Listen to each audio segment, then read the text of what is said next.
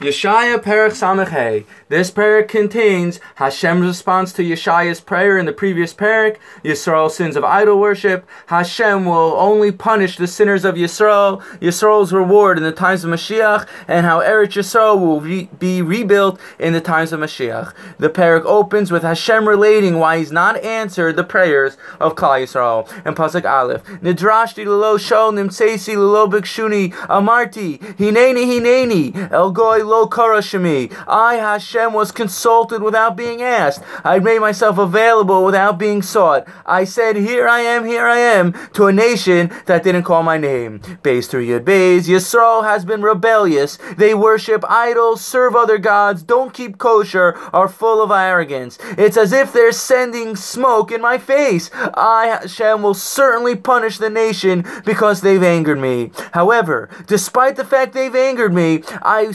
I won't completely destroy the nation. Just like if rotten grapes are found, should I throw away the entire cluster? Certainly, the tzaddikim and righteous people that are still left in Yehuda and from Beis Yaakov will inherit Eretz Yisrael and start to restore the land. Those who worship idols will be slaughtered as they've served other gods in front of my face. I will do what I choose to do. Yud Gimel through Yud Zayin, the Navi continues to relate how Hashem will give great reward to Yisrael and punish the Rishayim and people who don't do Hashem's will. And Pasuk Yeches through Chav Hey, the Navi relates what will be in the times of Mashiach and how Eretz Yisrael will be restored. Again, these are amazing psukim just to read inside, as some of these psukim take little imagination because they're happening right now in front of our very own eyes or have begun to take place to a certain degree. In Pasuk Yeches it says, Ki im sisu yagilu ade ad asher ani boire ki hineni boire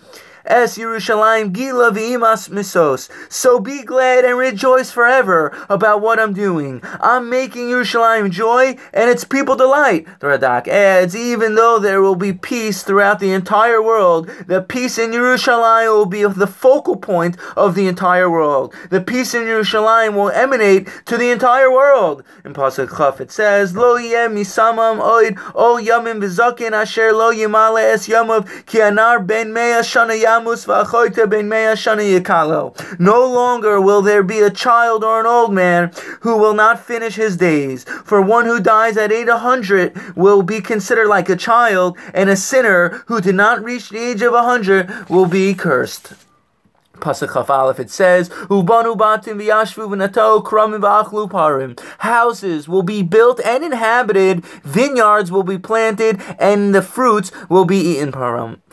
And Pasuk Chaf Daled v'yaterem yikro v'ani ene oid hei medabrim v'ani eshma. Before they call out, I'll answer them and I'll hear them while they are still speaking. And Pasuk Chaf Hey, which is the end of the Perek, Zev v'tala yiru ke'echad v'ari kibakar yalchol tevin v'nach Afar lachmo lo yereu lo yashchisu b'chol harkachi Amar Hashem. Wolves and lambs will graze together, lions will eat straw like oxen, and the earth will be food for snakes. They will do no harm or damage anywhere in my holy mountain, says God. Rashi points out the animals are reference to various nations of the world who will live in harmony with each other. Radmat Vali explains, why does it say here only on my mountain the animals won't harm each other? Won't there be complete peace on the earth, not only on Hashem's mountain? Rabbi Vali answers, the emphasis is on Hashem's mountain, Yerushalayim, and the Beis HaMikdash, because that contains the secret of Kedusha,